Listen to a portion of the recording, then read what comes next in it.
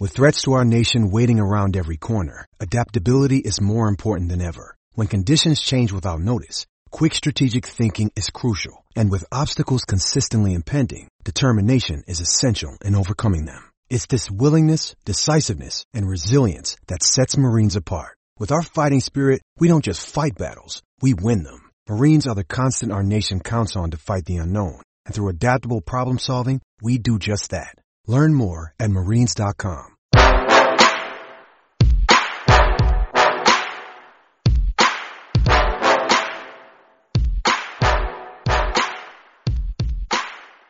Welcome back to the Over the Monster podcast. This is your host, Jake Devereaux. Today I am joined by Keaton DeRocher of Over the Monster and the Dynasty Guru. On today's May 27th edition of the show, we will discuss the surprise press conference by Pedroia, Dombrowski, and Cora, as well as the passing of Bill Buckner, the activation of Brock Holt, and sort of the normalization of the roster that comes with that. And then after that, we're going to touch briefly on the performance of the team and sort of who they're going to be competing against coming through for the rest of the year. So firstly, let me welcome Keaton DeRocher to the show. Keaton, how are you today? I'm doing good, man. Hunkered down in my apartment, braving this wild weather we got in Chicago today.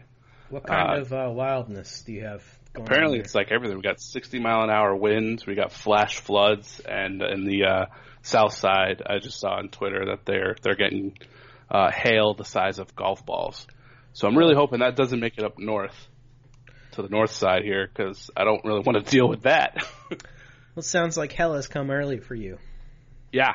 Right. Yeah. It was interesting to see clips on Twitter of the first like 5 innings or so of the White Sox and who are they playing? The Royals. Look like they were playing in a hurricane. Yeah, that's surprising considering it's almost June. Yeah. Yeah. Yep. Weird stuff. A little wild. Going on. Speaking of weird stuff, that's a good segue for us. Pedroia sort of dropped the bomb on all of us today by announcing that he is going to be having a press conference with Dave Dombrowski and Alex Cora, which in and of itself sounded weird and ominous because you don't typically have press conferences just to, announce like your knee is sore or something like that. So it seemed like something big was going to happen. He was transferred to the 60-day DL, and Darwinzon Hernandez was also sent down as Brock Holt was activated. We'll touch more on that later. But he announced that he is going to be taking a step back from baseball activities and that his knee simply wasn't cooperating with him. And I'm going to read a few quotes, and these came from Jen McCaffrey's Twitter account, who was sort of covering it and giving us the gist of it. So definitely check that out if you want more direct stuff. But he basically said that he needed some time. He wasn't sure if he's going to be able to play again, but he's not thinking of another surgery. The pain was so bad that it was to the point where he told the trainer that he needed to come out of the game. He woke up, the pain wasn't better. The knee is simply not allowing him to play. When asked if he was ever going to play again, he said he wasn't sure. Pedroia is not announcing his retirement, but he's going to assess the situation, take a step back. It seems like Pedroia is still viewing retirement as the last resort, but although this does seem like it's a step towards that being a little more of a reality. So let me just hit you with this, Keaton. What was your reaction to this whole thing today? It did kind of come out of nowhere, and it was a pretty big deal for arguably one of the top 10 Red Sox players of all time. Yeah, just listening to him, you could hear he was worn down and just tired, and I really don't blame him. I mean, he's essentially been like rehabbing for almost 2 years straight, and that's pretty exhaustive. So it seemed like this was as close as he was going to kind of admit or commit to the end. I'm not surprised that he's taking some time away to just kind of collect himself and see where he's at. It's difficult when you're continuing just to rehab all the time. You have to get that kind of locked in your mind that you just have like 1 or 2 more hurdles to get over with, and then you'll be back at the major league level, but you just couldn't get over any of them. And so I'm not surprised that he's kind of taking a step back, and he definitely sounded, I wouldn't say defeated, but exhausted for sure. Yeah. Chronic injuries are just not something that's easy to go through, not something that is easy to kind of rationalize in your brain, especially for a guy that's so hyper-competitive like Dustin Pedroia. We know how badly he wants to be out there on the baseball field, and for his body simply to be refusing to play. The last time he really played, he was 33 years old. He's 35 now. He's really 2 years removed from the last time he was playing regularly. That surgery just did not go as it expected. Yes or no, I guess. Some people say that, this surgery had a tremendous amount of risk in and of itself, and that, that just having it was sort of a risk that he would never play again. But I think we all pretty much believed that, hey, this is Dustin Pedroia. Like, it might not work for other people, but it's going to work for Petey because Petey wants it so bad, That's kind of how I felt. I thought it would. Yeah, just basically because of his determination of he's a ball player. He loves playing ball. And whatever he was going to need to do to get back out on the field, he was going to do it. So that I feel kind of similar way to you. Yeah, it's just it's sort of humbling and sad in a way that this could be it for him. It certainly seems like that. I don't anticipate that he's going to play another game, certainly not this year with the Red Sox. But I think as he sits down and probably talks about this with his family and everything, I think that ultimately, if I had to guess one way or another, I would guess that this is probably it for him. Sure feels that way. Yeah. It definitely does. And I think we talked about whether we would see him again on a couple pods ago. And I thought yes at the time, but probably not this year, because he wasn't to the point where the major milestone that they kept trying to get him to was playing 3 games in a row in Portland, and he just couldn't get there. Just over and over and over again, he just couldn't get to that 3rd game. And so it seemed like he was pretty far away from rejoining the team if he wasn't able to play that frequently enough. Then there wasn't really a point of having him on the roster. But I still felt like he had 1 year left. Next year is the last year of his deal, so it just kind of felt like he was going to give it another go. But after the press conference today, it kind of feels like that might not be the case. He might just be like, you know what, I can't do it anymore. Been rehabbing forever. Yeah, it definitely seems like that's kind of where his head's at. And actually, his deal does run through 2021. It's 2020, there's $13 million, and then 2021, there's $12 million. So it's a little bit longer term that he has to look out there, and I think he's probably looking at that and thinking realistically, my body's probably not going to let me do this at this point. So we did get a couple listener questions about this, and we'll kind of address those right off the bat. JJ the Jet says, how do you feel about my Pedroia question from 2 pods ago, where he said, has Petey played his last game? If I'm guessing right now, I would say yes. What would you say to that? Feels like that's it. Yeah, it really does. Second question comes from Trevor Shackles, and he says, I don't feel strongly either way, but do you think Pedroia gets his number retired once he's retired, which might be soon from now, sadly? So I think this opens up a big question where we have to start looking at Pedroia and his place in Red Sox history. And I absolutely believe that Pedroia will have his number retired with the Red Sox.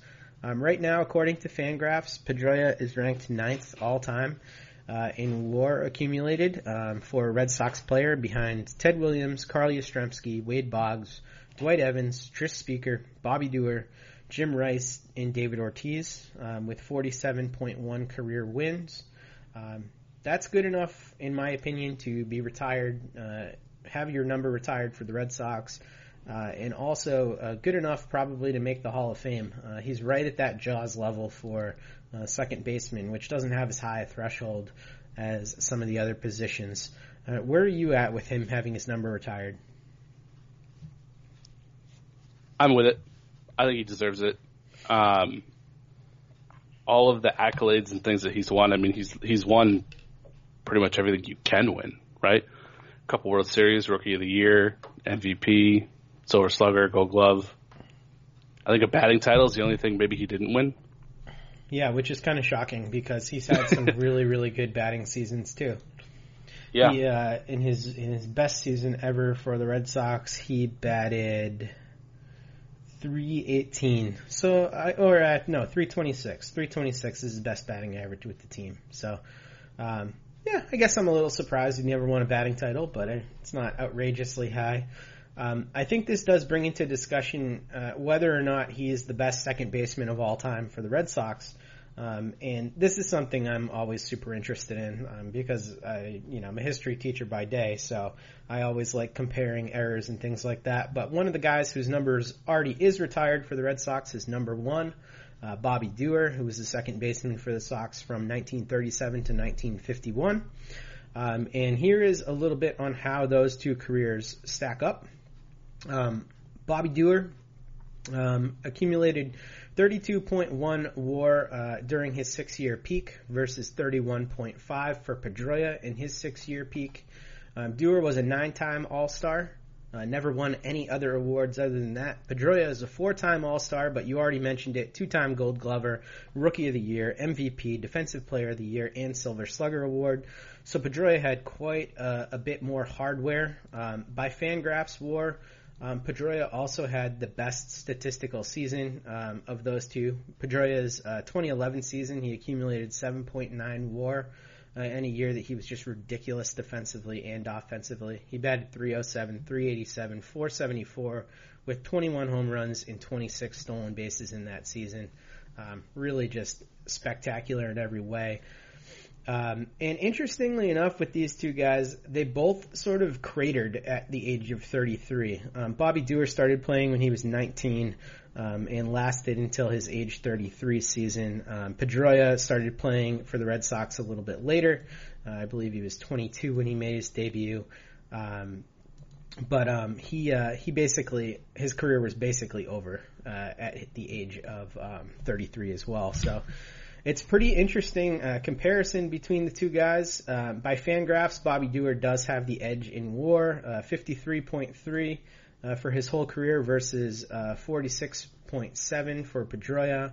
But Pedroia has the edge in Baseball Reference WAR, so it's kind of pick your poison there. Who do you like better out of those two players?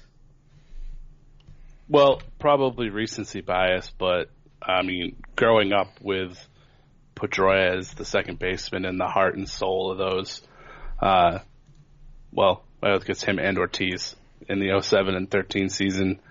I'm just more emotionally attached to Pedroia, so I'll probably go that route, but they're pretty close.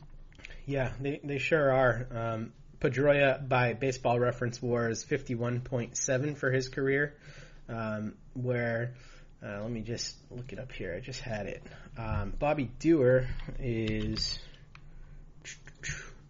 51.2. So just 0.5 WAR difference with that one favoring Pedroia there. It's really, really close. Both these guys were excellent offensive players. Bobby Dewar had slightly higher OPS, more power than Dustin Pedroia. His OPS plus was 115. Pedroia's was 113. By WRC plus, Pedroia was 116 for his career. Dewar was 115. These guys are just ridiculously close in almost every single metric. It's really close. I give the edge personally to Pedroia because of the era that he did it in. I just think it's a little bit more impressive to have the seasons that Pedroia had against the competition he has. I think that competition just basically gets better as time goes on. So that's why I'd sort of give the tiebreaker there. But I think all in all, when you look at his place in history, I think that's the best second baseman who's ever played for the Red Sox, Dustin Pedroia. There's a glaring omission to your list, though, of potential best second baseman. I'm surprised that you didn't even consider Christian Vasquez for the spot. Yeah, I was thinking hard about it, but I figured I'd let his career play out a little bit more before I threw him in the discussion, just out of respect to him and his talent. That's fair. Yeah. I just want to see where things end up. Any more closing thoughts on Pedroia after we got such crazy news today? Yeah, I think that pretty much kind of covers it. It's I feel honestly kind of the same as when, it was the end for Ortiz. Kind of almost like, it's just weird to think about the Red Sox without him in any kind of capacity, really. And, I guess all good things must come to an end, but it almost kind of felt like as hard as he played and as much as he loved playing ball, that it just might never end for him. But it's really a bummer that it has to kind of end like this, where it's not his decision. Yeah, it definitely does feel that way, and I'm sad about that as well. But this tends to be how second basemen end their careers. It's not a very forgiving position on the body, and certainly not for young small guys like Pedroia was coming up. And when you think of Pedroia, you just think of this kind of like electric jitterbug type player who's just always moving, always bouncing, always jumping, like basically doing everything possible to make sure his body works as hard as it possibly can. So I guess I'm not all that shocked that his body just kind of ran out of juice at this point. Yeah, this is the ending that Mark Bellhorn deserved, not Pedroia. Mark Bellhorn, another Red Sox great. So we did get some more news today. We'll move on from Dustin Pedroia. But legendary baseball player and sort of infamously for his 1986 World Series era, Bill Buckner passed away today at the age of 69 from dementia. Bill Buckner is famous for the hit by Mookie Wilson that went through his legs in Game 6 of the 1986 World Series. But what people often forget about Bill Buckner is that this guy played 22 seasons. He won a batting title. He had over 2,700 hits. He had most of his best seasons out with the Cubs, where you are, Keaton. And his knees were kind of shot from banging into the wall out there and all sorts of stuff. So by the time he got to the Red Sox, I think he was traded to the Red Sox in '84, he didn't have a whole ton left, and he probably shouldn't have even been in that game at that point. But things got so bad for him here from the media and fans and all that after the '86 World Series that he ended up moving to Idaho. And it's sort of a sad story. This guy was sort of blamed for 86 years of misfortune by the Red Sox for a long time. The only thing I can think of is just thank God social media wasn't around in that days, because I feel like it would have been so much worse than it already was, and it was pretty bad. Yeah, it was. It was really bad. There's an interesting article that you should check out on ESPN.com right now talking about his death, and I'll read a few paragraphs from it that I thought were really good. It says, the next step came 4 years later in the Red Sox 2008 home opener. That previous October, the team had won its second World Series title in 4 years. And on that April day, they were celebrating it with past and present Boston sports greats. One of them there, Bill Buckner. From out under a massive American flag draped over the green monster, Buckner was introduced to the crowd and walked slowly to the mound amid a standing ovation that lasted nearly 2 minutes. With tears in his eyes, the left-hander delivered the ceremonial first pitch, a strike to former teammate Evans, as the Fenway faithful roared. This is a quote from Buckner here. He said, "I really had to forgive, not the fans of Boston per se, but I would say in my heart I had to forgive the media," Buckner said of why he decided to return to Fenway. "For what they put me and my family through, so I've done that and I'm over that." It's just kind of goes to show you, like, this moment defined most of his life. Like, from that moment forward, I mean, we're talking 2008, so 2008, I'm not going to be able to do the math in my head, but 86 to 2008, what are we talking, 22 years at that point? Oh, look at that, I did math. So, yeah, 22 years that Bill Buckner had to basically wear this on his sleeve every single day and think about it constantly, and then finally getting closure with the Red Sox winning those World Series. This guy got a really, really raw deal. I mean, think about that. It took the Red Sox winning 2 World Series for him to come back. That's wild. Yeah, it really is. Pedroia's first World Series, by the way, just to bring it full circle. Shouts to Mike Lowell. Big shouts to Mike Lowell. Big ups to Josh Beckett.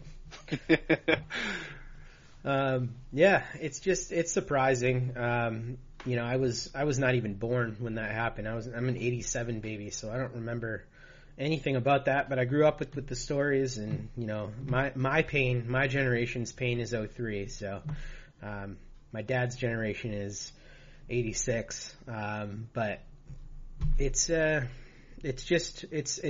the way that went for him, and he passes away from dementia. I don't remember if I said that yet, but hopefully he and his family had some peace, and we wish the Buckner family the best, and I think that finally there's no animosity here, and there really shouldn't have been any in the first place. Yeah, at the very least, I'm glad that he was able to get closure with the city of Boston in general and have that happen. I mean, I guess as timely as it could. It shouldn't have happened, like you said, it shouldn't have happened in the first place, but for him to at least be on good terms with the city at the end, I think is a positive for Buckner and the Red Sox in the city of Boston. And we never would have had 04 without Bill Buckner. So big thank you to Bill Buckner. Yeah.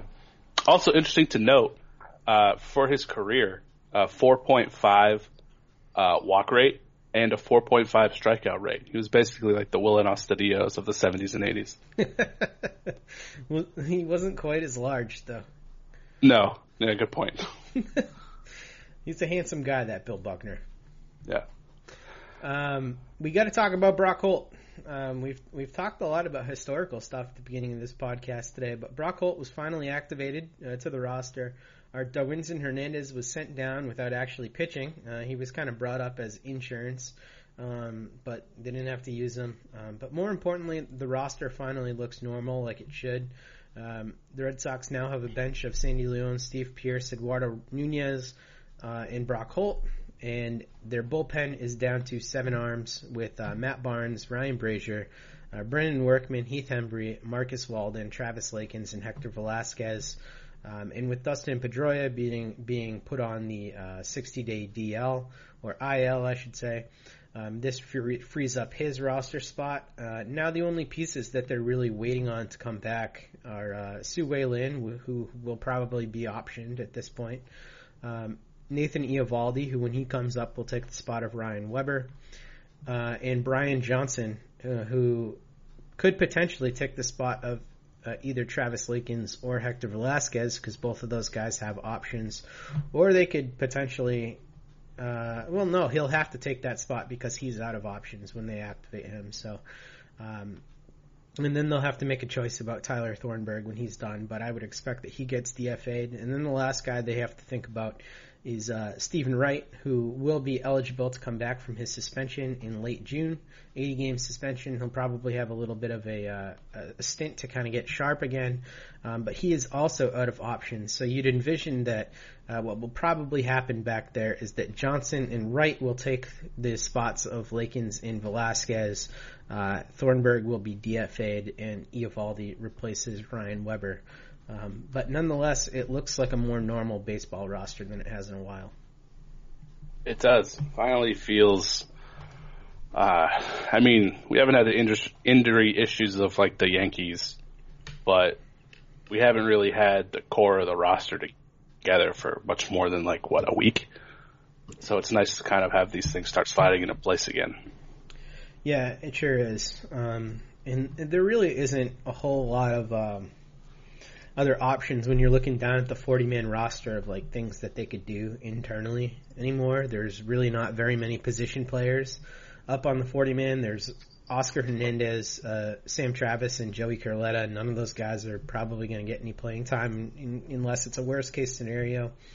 And for arms on the 40-man, you're looking at Brewer, Bobby Pointer, Josh Taylor, Josh Smith, Darwinzon, and Denny Reyes. So realistically, the only one of those guys who would probably see time in the case of an injury, especially as the year progresses, would be Darwinzon Hernandez, who has some good stuff in upside. I'm not sure we're going to see Colton Brewer back anytime soon, especially with some of these other guys getting close. Yeah, I think you had actually tweeted it out earlier that you had hoped that the Darwinzon promotion was more permanent instead of more of an insurance role. Yeah. And I'm with you on that one.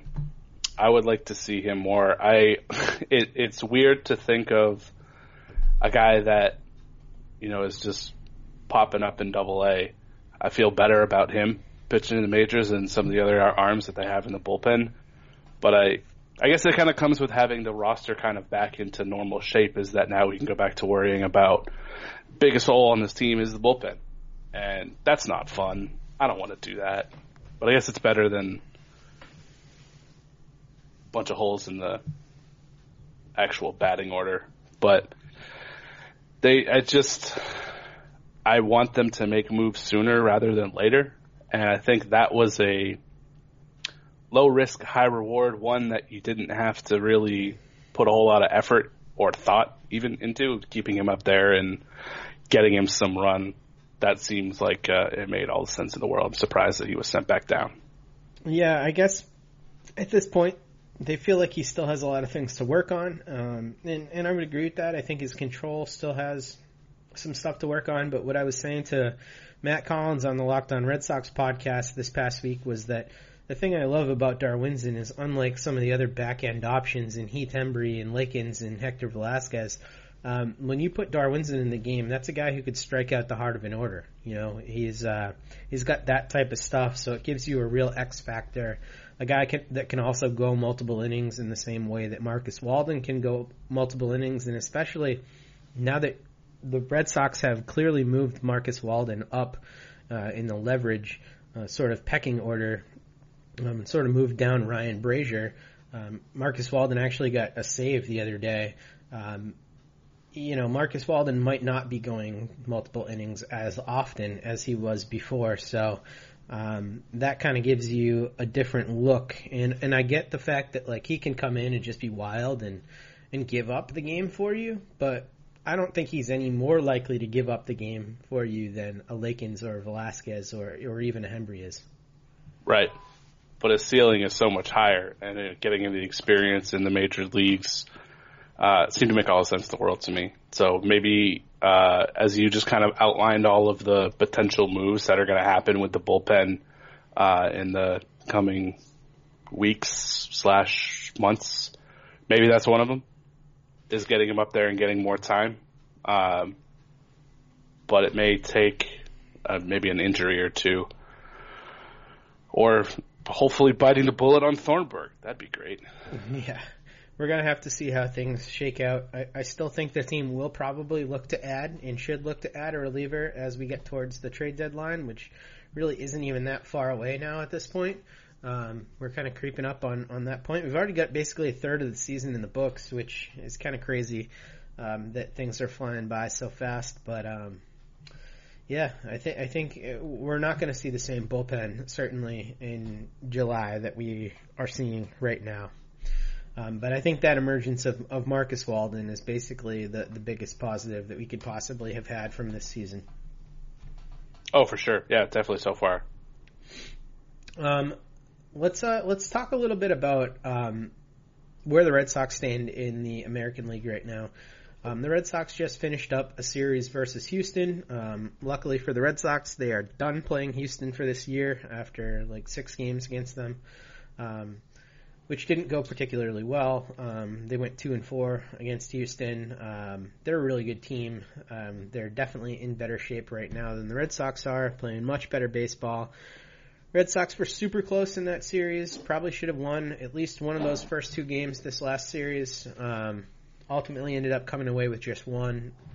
Oddly enough, the one against Verlander, which no one predicted.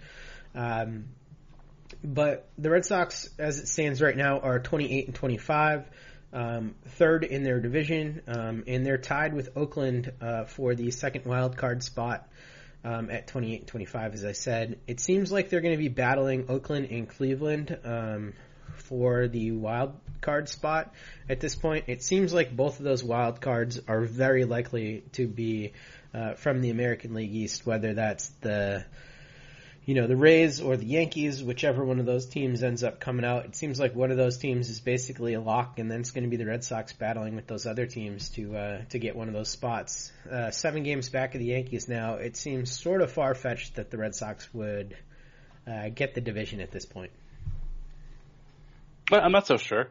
Still have plenty of games against the Yankees left to make up ground, including they got a series coming up against them in a little bit, too. There's a lot of season left, and we talked about it on the last pod. Just their upcoming schedule is brutal, and they have a lot of games against teams that are kind of right there around where they're at. Like they're playing Cleveland right now, who they'd be fighting for the wild card spot. They got Tampa coming up. They got the Yankees coming up. They just finished with the Astros, so they could make up some pretty significant ground against the teams that are just ahead of them. And, if that brings us to the end of June and they're only, 3.5 back of the Yankees, I wouldn't be shocked if they could pull out the division and from there. Yeah, I mean, that's certainly possible. It's just also possible that those teams are playing so well right now that they could be 9 or 10 games out by that point. Those are tough games. And this upcoming stretch is going to determine a lot about sort of where the Red Sox do stand going into the trade deadline and the break and all those different things. Because unlike the Yankees, who play every single game against the Baltimore Orioles, the Red Sox actually play real baseball teams. And, it's been difficult for these guys to stack up wins and get things going. And you know what? I have to give credit to the Yankees because they've had, everybody hurt. But at the same time, I mean, what the fuck? Those guys played Baltimore 12 fucking times already. Come on. Was it 10 of Gleyber Torres' 12 home runs have come against Baltimore this season? Yeah. It's a little absurd. Yeah, but Gleyber Torres and Gary Sanchez basically have a team's worth of home runs against the Orioles this season. A bad team. Like a Royals team worth of home runs. But the good news is maybe down the stretch when things are going to count, the Red Sox are going to have more games against Baltimore than the Yankees. That's true. So it's a good thing they're on our schedule a lot too. I feel though even if things kind of play out as they're playing right now and the Yankees take the division and the Rays take the first wild card spot, I like the Red Sox team more than I like Oakland or Cleveland from this point out.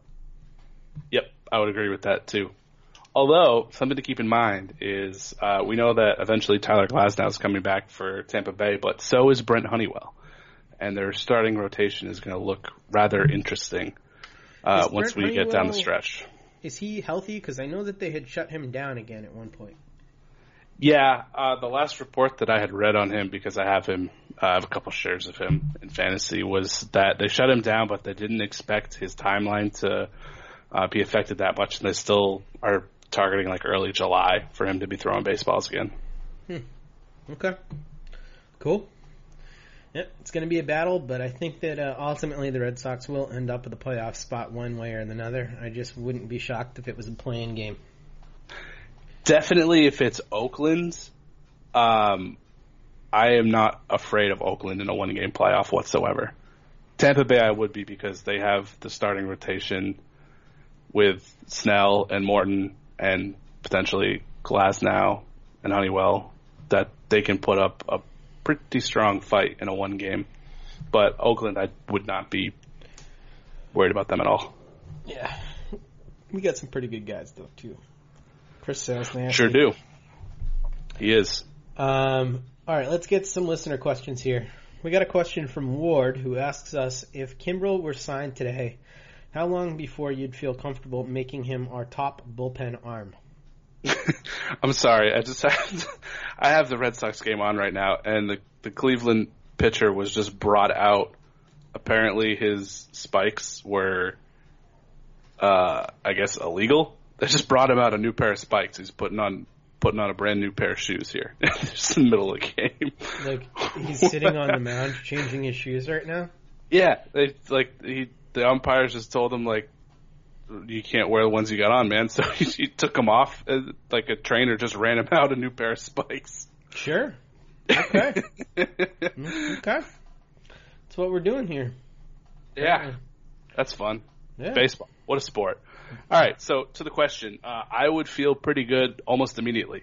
I mean, Barnes has been a little bit better than I had anticipated, but I don't think anybody currently in the bullpen is as good as him, and I would waste no time making him the best arm in the bullpen. 2 weeks. 2 weeks for me. Let him get used to playing baseball again. But yeah, then he's right there in the back, and he's the guy who doesn't like to move from the back. So think about that. You just cement him as the closer, and then you've got Barnes and Walden, who you can just move around as you wish in multi-inning stints back there, and all of a sudden you're just deadly. So it's almost like they should have signed him at the beginning of the year. Yeah, see, the weird thing is the Red Sox are the only team that wouldn't have to give up a draft pick to have signed him in the beginning. Oh, so it's almost like this is dumb and we shouldn't even be answering this because they should have done it already. Yep. Yep, okay. Ward, you're not dumb. The Red Sox are dumb. All right, another question from JJ the Jet. Again, he says, second question, can Walden be our closer? He shut down the Astros lineup pretty easily. Hell yeah, he can be our closer. Dude is filth. The only thing is, I don't want to waste them as like a closer because I think the closer role is like, it's important, but it's not that important to me. It's more important for me to have Walden and Barnes in there against the best part of the lineup when it's the highest leverage spot. I love the way that Cora uses those two guys currently. Yep, I echo that. Okay. Next question and final question comes from Ben Jacobson. It says, why can't this team play well on a consistent basis rather than go hit hot and cold? Also, who would be your ideal trade targets and possible acquisition at the trade deadline this year to address the positions of need? So I guess let's take this with two separate questions here.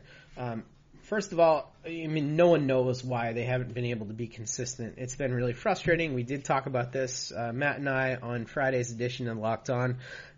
This team, on paper, looks like their offense has been performing great, but what we've really seen throughout the year is just these offensive onslaughts and then leaving a shitload of men on base in important games and not actually cashing in. So they're scoring a lot of runs in the aggregate, but not necessarily when they count. And I don't know, Keaton, maybe you have a different answer to this, but like, I don't know that there's any rhyme or reason to that other than just simply baseball. Yeah, that's probably the best explanation for it.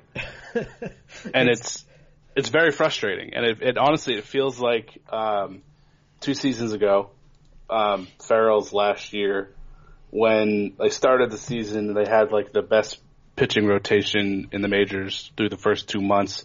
They couldn't score more than like 2 runs a game, and then it completely flipped the second half of the season where they were scoring like 8 runs a game, but they were giving up like 15.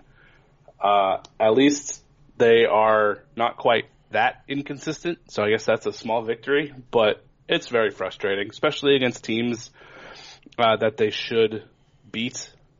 You never want a team to play down to the competition because those are the teams that always underperform, and it seems like so far through the first third of the season, there's been times where they've done it. They haven't consistently done it, but there's been times where they should have taken a game and they didn't. And it's like you just kind of go back to last year and how that team always figured out how to win every single game, no matter what the odds were. And it's just not happening this season against teams that they should beat. So hopefully that's the piece that I want turned around, so they don't like drop a 4-game set to Detroit in July or something like that. Yeah, that's gonna piss me off. Yeah. That would be not fun for anybody. As far as the second part of the question, trade deadline, who are some of their targets? I think that guys that you'll see the Red Sox target at the trade deadline should and will be guys who are closers for bad clubs or really high leverage relievers for bad clubs. Guys that come to mind for me, Shane Green with Detroit, who's had a really good year so far.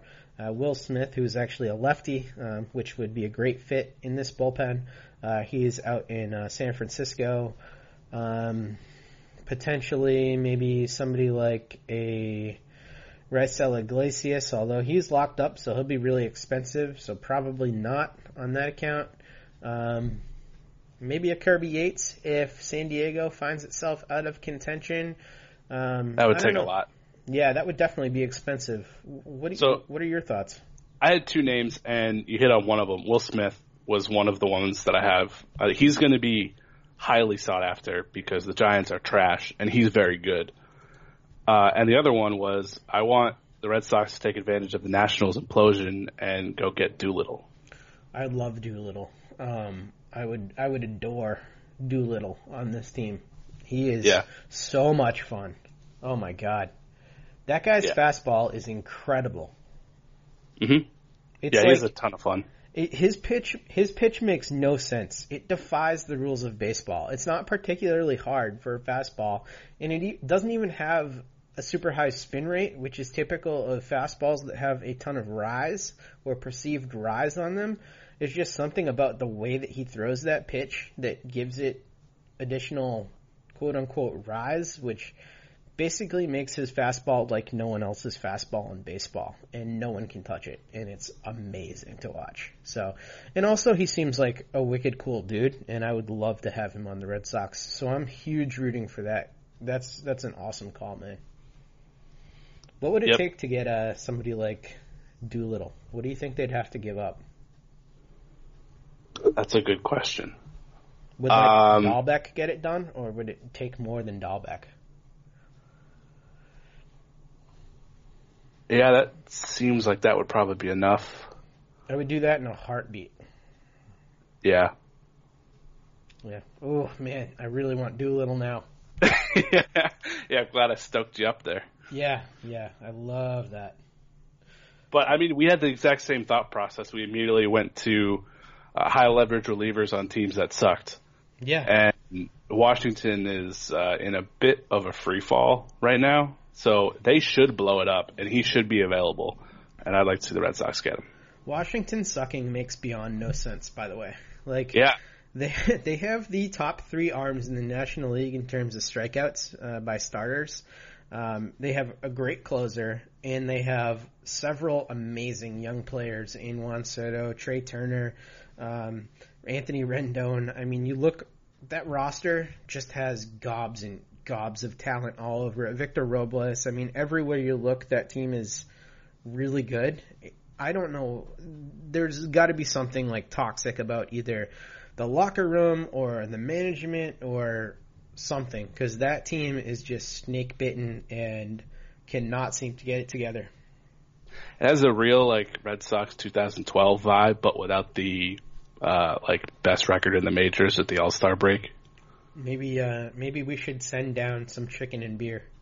Hey, anything to get Doolittle. Maybe we have to throw in, a bucket of Popeyes with Dahlbeck, and then we'll get it done. So we'll send Dahlbeck on a plane with a 30 rack in a bucket of chicken. Yeah. And then they'll just send back Doolittle. Yeah. Okay. That sounds good to me. That's a good trade. I like that. That's a good point to end this on. Keats, before we do end the show, though, you want to give a last call for some reviews for OOTP baseball? Yeah. We picked up a couple more reviews. Awesome.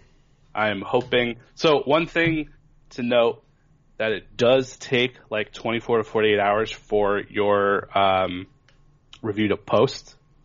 So if you submit a review and then we're like, wait a minute, it's not there, how do I take a screenshot of it? It does eventually pop up. You just have to wait a day or two. But we're coming down to the end of the deadline of giving us a 5-star rating and a review on iTunes, and then send us a screenshot of your review by June 1st, and then we are going to randomly select one, and you get yourself a fresh license of Out of the Park Baseball 20, which is a wonderful simulation game. So if you think, hey, I bet I could build a nice bullpen for this team, you can with Out of the Park Baseball 20. So give it a shot. See what you can do. Turn this around. Maybe even before the season starts, sign Kimbrel.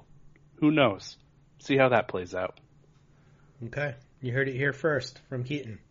So I'll get those in, and we would appreciate that, and you will appreciate your gently used license of OOTP 20.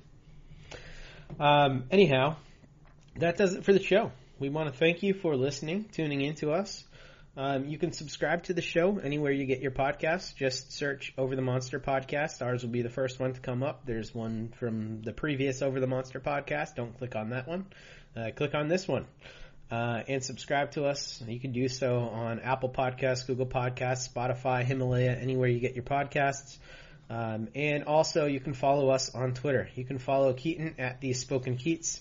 You can follow me at DevJake, and you can follow the Over the Monster account for all your Red Sox needs at Over the Monster. So thanks so much for joining us, and we'll be with you at this same time next week. Happy Memorial Day, everybody.